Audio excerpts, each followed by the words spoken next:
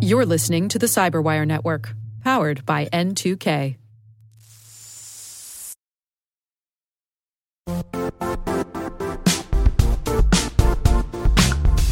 The IT world used to be simpler. You only had to secure and manage environments that you controlled. Then came new technologies and new ways to work. Now, employees, apps, and networks are everywhere. This means poor visibility, security gaps, and added risk. That's why Cloudflare created the first-ever connectivity cloud. Visit cloudflare.com to protect your business everywhere you do business.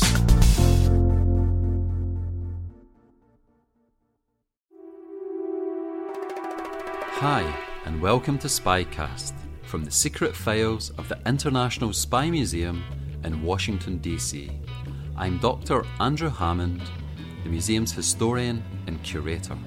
Every week, Spycast brings you interesting conversations from authors, scholars, and practitioners who live in the world of global espionage. If you have any questions, comments, or concerns about Spycast, or if you want to suggest someone who might be a good future guest, email us at spycast@spymuseum.org. Also, if you like what you hear, and even if you don't, please take a minute to review us on iTunes and whatever platform you might be listening from. We're always looking for ways to make Spycast better, and you can help. I want to unpack your career and some of the things that you've done, but one of the ways that we were put in touch was through our mutual friend, Janosch Newman. And I know that you were involved in a documentary. Could you just tell our listeners a little bit more about that documentary? This fell into my lap. In 2017, I was contacted by this really phenomenal journalist, Justin Warlick. Justin was working with this production company called Hot Snakes Media, and they were teaming up with A&E to produce a show that was going to be about undercover operations. And they were going to pick 3 or 4 or 5 former agents, officers who had worked in government and had, some kind of background in undercover operations. Now, Justin had gone on to an FBI retired site, discovered me that one of my specialties from the past was being an undercover program coordinator. I was that for a number of years in the Houston division, which means I oversaw, technical aspects and certain administrative aspects of all the undercover operations across all investigative areas, whether it was, criminal, national security, and so forth. And prior to that, I had, early part of my career, I had worked drug cartels for a number of years, and we were extensively involved in undercover operations. And I was a case agent on several. I was contact agent for undercovers. I had just a little bit of undercover, roles myself. But anyway, so Justin picked me out. There were a number of interviews with the network and the production team. And during the process, they said, well, tell us about your career and what you enjoyed. And I said, probably one of the biggest things I enjoyed was working Russian organized crime. And I said, I just found them to be so challenging, and they were like chess masters and always thinking ahead, but at the same time, they could be brutal, just very complex, interesting work. And I said, as a matter of fact, I had a colleague recently who had some connection with the Smoky Mountains of Tennessee. And he told me that there was Russian organized crime presence in the Smoky Mountains of Tennessee. I go, what? You got to be kidding. I had no idea. I've never heard that. So they go, wow, that sounds fascinating. So they say, okay, let's pursue that. And they made a decision to drop the other show and to run with this. So they had us go do a sizzle reel in the Smoky Mountains, and we did our research. Then so we're asking ourselves, why are there even a number of Russians in that part in Gatlinburg, Tennessee, Pigeon Forge, Tennessee?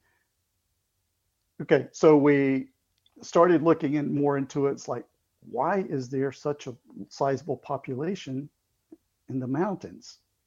And we come across these stories, and again, Justin is a phenomenal researcher, just a really phenomenal journalist. And we discovered that in 1994, an Oak Ridge National Lab nuclear scientist had traveled to Russia, and as part of checking out the security and safety after Chernobyl, and had become disillusioned with his line of work and decided he wanted to start an exchange program to bring kids over to work in Dollywood and the area. And that was welcome because there was a need for the kids to come over and work. So an exchange program started. Anyway, that's getting back to the main part of the story, is that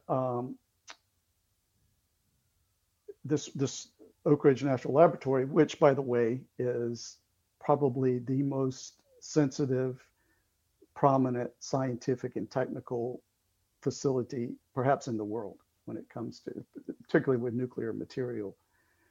And there are other cutting edge, research that goes on in the area, and very, very valuable national security area.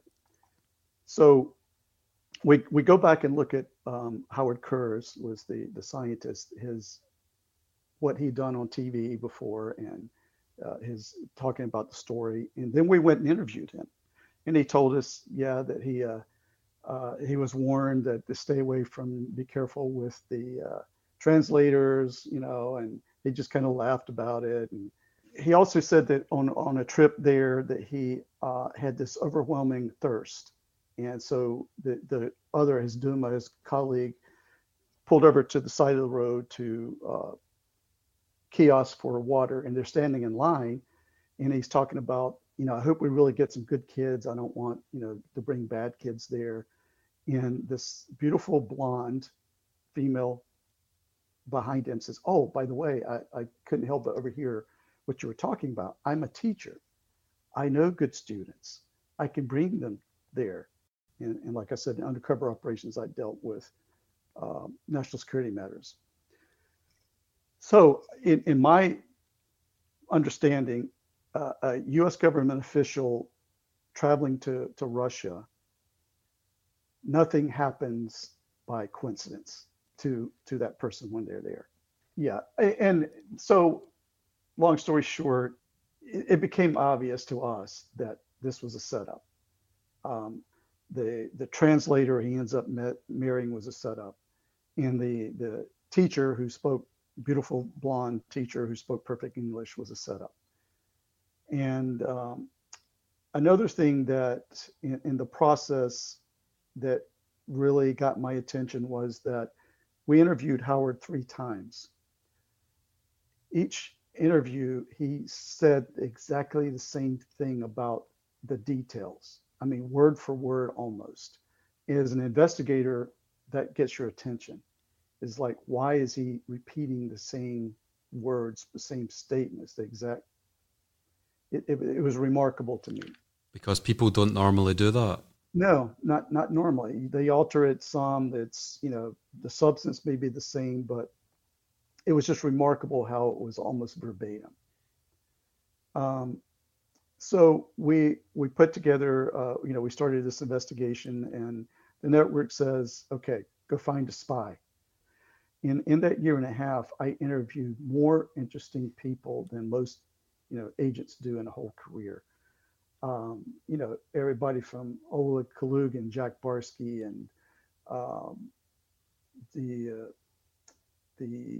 Mike McFall, former ambassador to Russia, and the great granddaughter of Nikita Khrushchev at the New University.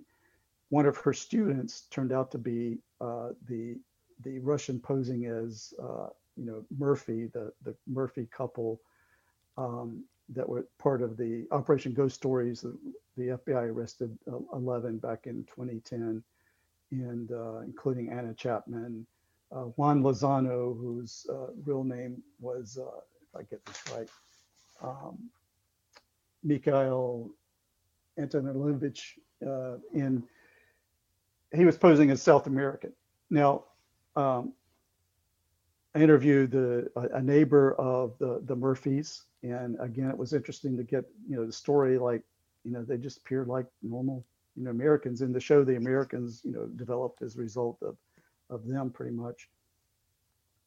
And what was one fascinating thing that I left with was we talked with the attorney of Juan Lozano, or Lazaro, sorry, Juan Lazaro, and she said she had no idea he was Russian, he spoke Russian, or anything remotely similar to that until two Russian diplomats showed up in jail and they all started speaking Russian.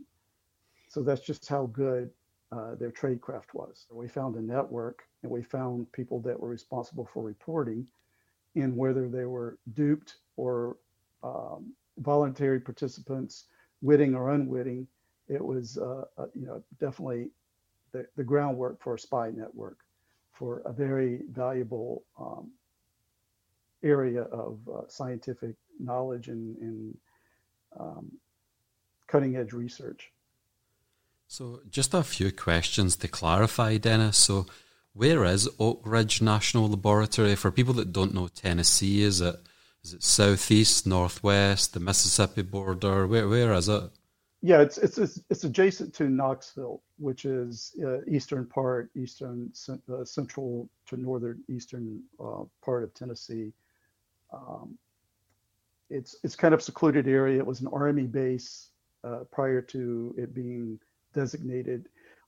Actually, the initiation of the Manhattan Project occurred there.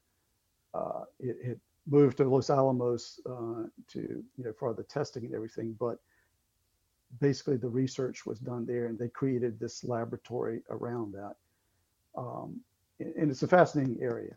It really is. And probably 50 miles away is Pigeon Forge with Dollywood and all the amusements. I mean, this area brings in, I think I was told, like 10 million or more visitors a year. And then there's Gatlinburg, which is a big tourist area. So that's where Oak Ridge is. And so is this Oak Ridge National Laboratory, is this part of the government, or is that a private organization, or? It's part of, it's within the auspices, I believe, of the Department of Energy. Okay. So it is a government facility. So the Russians around there, were they organized crime, or were they Russian intelligence operatives, or was there, or are the two of them never completely distinct? All of the above, I would say. One of the things that I think would be quite interesting would be to go back to the beginning of the story and then maybe explore some of the different things you've done in your really rich career. So how did you end up in the FBI? Because I know that you went to law school, right? Yes. I was one of those probably rare kids who knew exactly what I wanted to do when I grew up. I grew up watching shows and about the FBI, and that just it stuck with me. And I said, I think that's what I want to do. So I pursued that route and that interest. And then when it came to college, I was like, well, the avenues of getting in are, as a lawyer, accountant who's CPA qualified, or diverse background, science, so forth, with a certain number of years of experience, work experience. So I went the law school route. And actually, because the hiring was limited at the time, I actually worked for about 3 years, 2.5 years, 2.5 years, and I was a prosecutor for 2.5 years there. And then my ticket got punched, and I'm like, yep, this is it. I'm going to live the life of adventure and see the world, so to speak. And And it was a remarkable experience. Tell us what it was like when you joined and what it was like when you left. Well, when I joined, it was first of all, you don't know where you're going to be assigned, and they said Houston, Texas, and I'm going, what, Houston? I mean, is that a cow town or something? And a guy in my class, oh no, you're it's the fourth largest city in the country. You're going to have a great time, and I did, and it became one of the hubs of drug trafficking, drug cartels. It's kind of shifted from South Florida, the Caribbean, to bringing the drugs up through Mexico, and then involving the Mexican drug cartels. So we worked both Colombians and Mexican cartels. And at the time, like I said, there was I remember the office where all the criminal squads, including the ones we had, and there were a number of drug squads, organized crime we did at the same time. And there were white collar crime squads and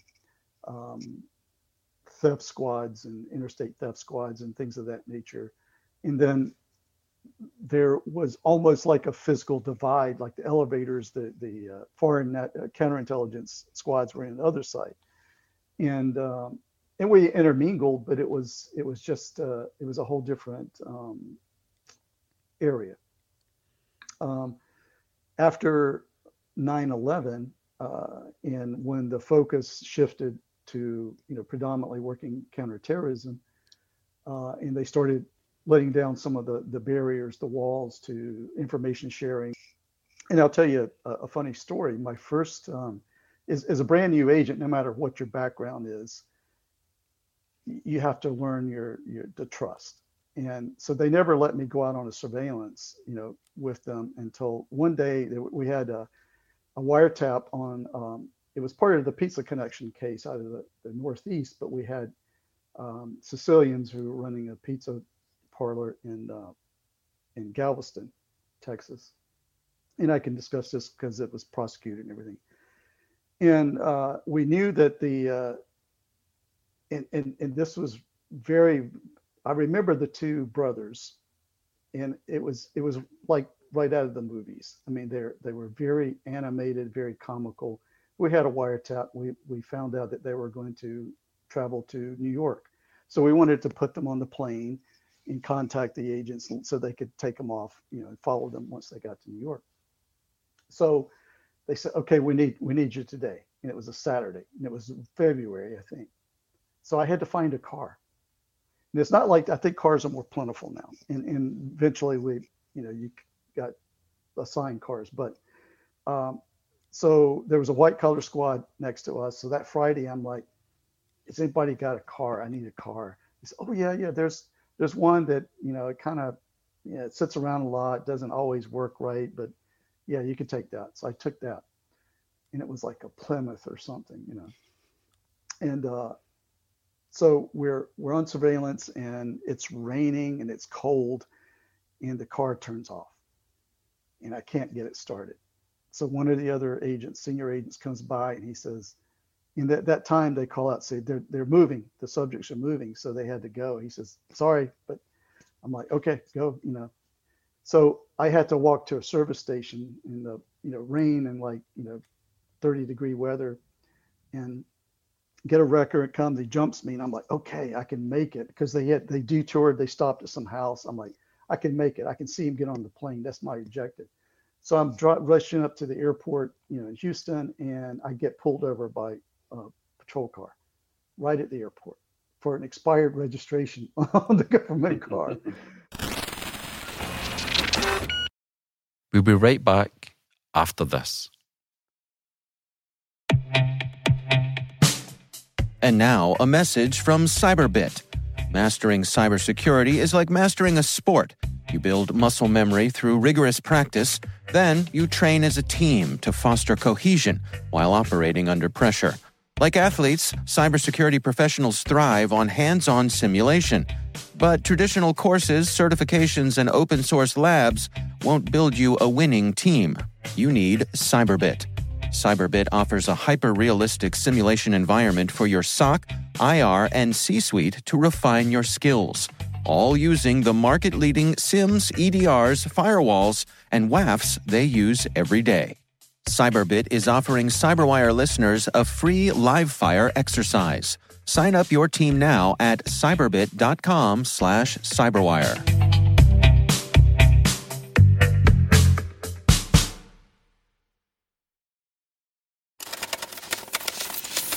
I know that you've also worked Colombian organized crime, Mexican cartels, the Russian mafia, Sicilians. Do you have to approach each of them in a different way, or is it pretty much the same set of tools just applied to a different group of people? Yeah, it's a mixed bag. There investigation's an investigation, but you do need to understand the cultures and the differences. The Colombian cartels, we worked mostly the Cali cartel, and they were more business-like. They were.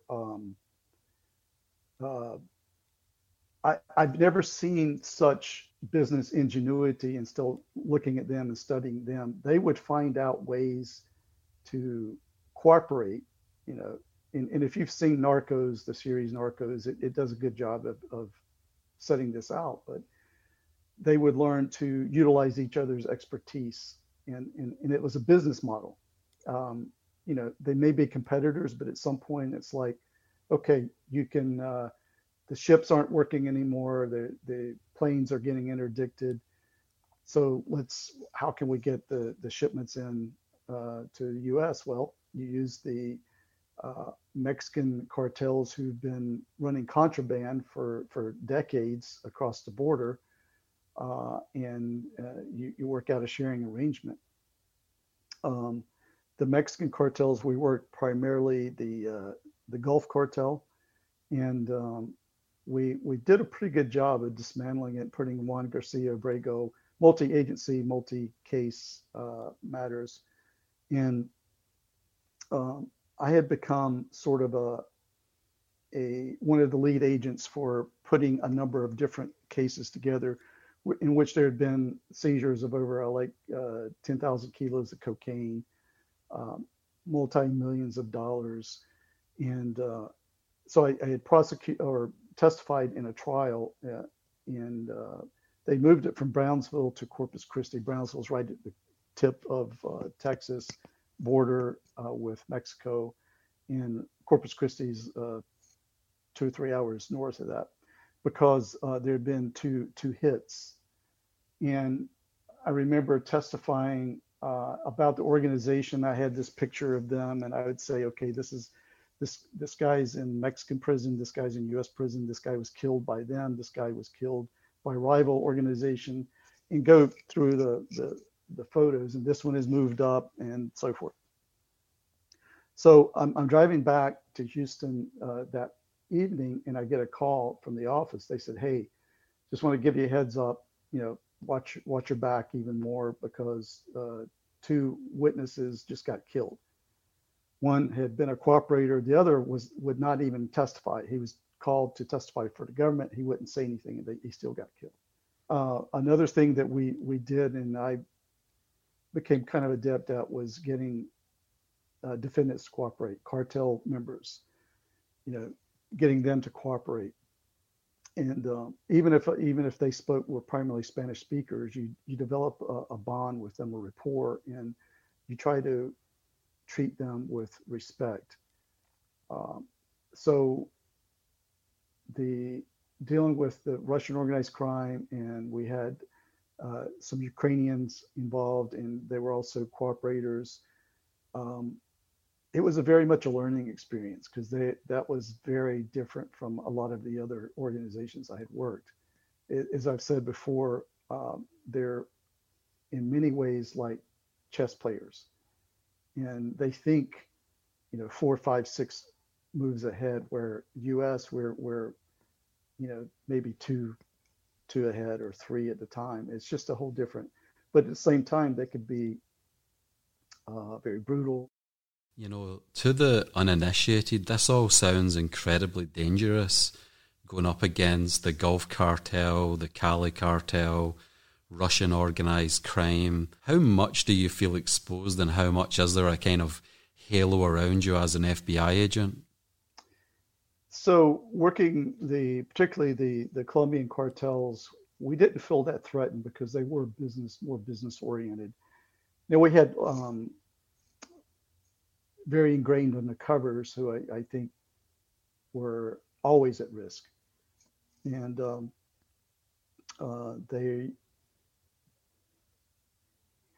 but for the most part, and we would hear on wiretaps. Like one time, one of our colleagues on our squad, we found out that they were talking about killing him, and I think at some point they realized, oh, well, wait a minute, he's an FBI agent.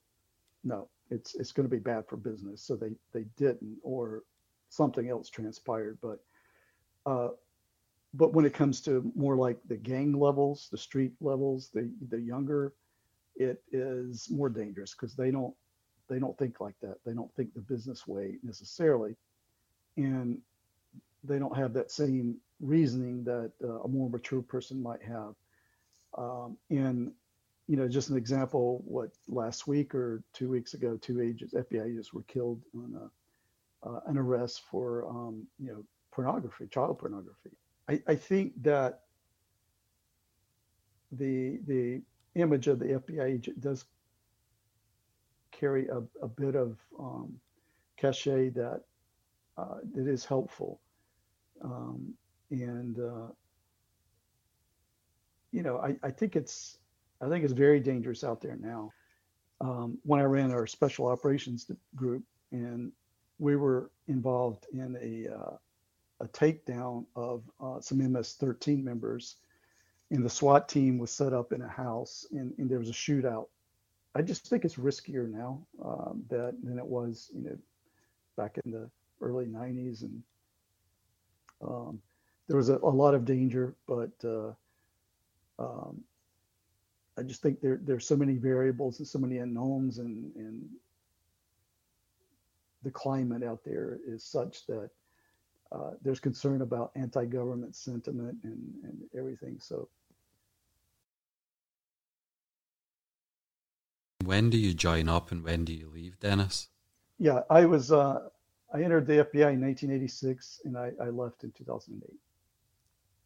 And you start your career in Houston and you end in Houston, is that right? I did.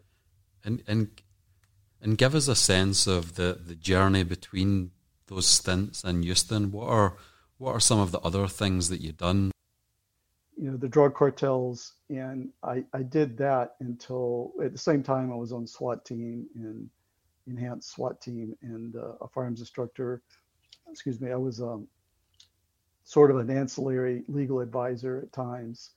And then I did the international police instruction.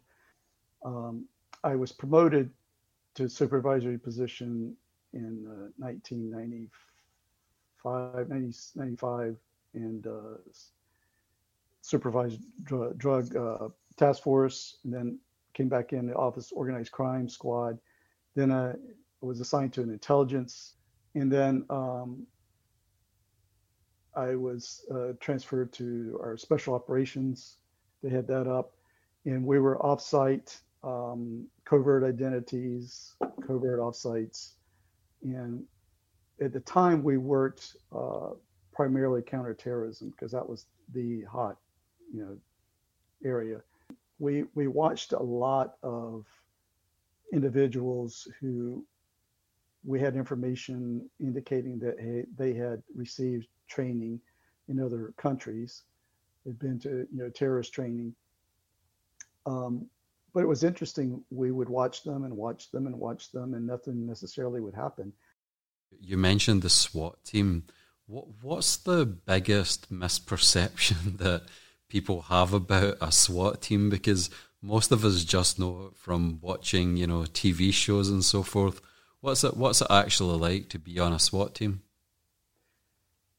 It's part of the appeal is the teamwork, the brotherhood, and the training and the constant training, and the train that has an appeal to certain people, and it did. Um, Again, I think it goes back to what I call the old days.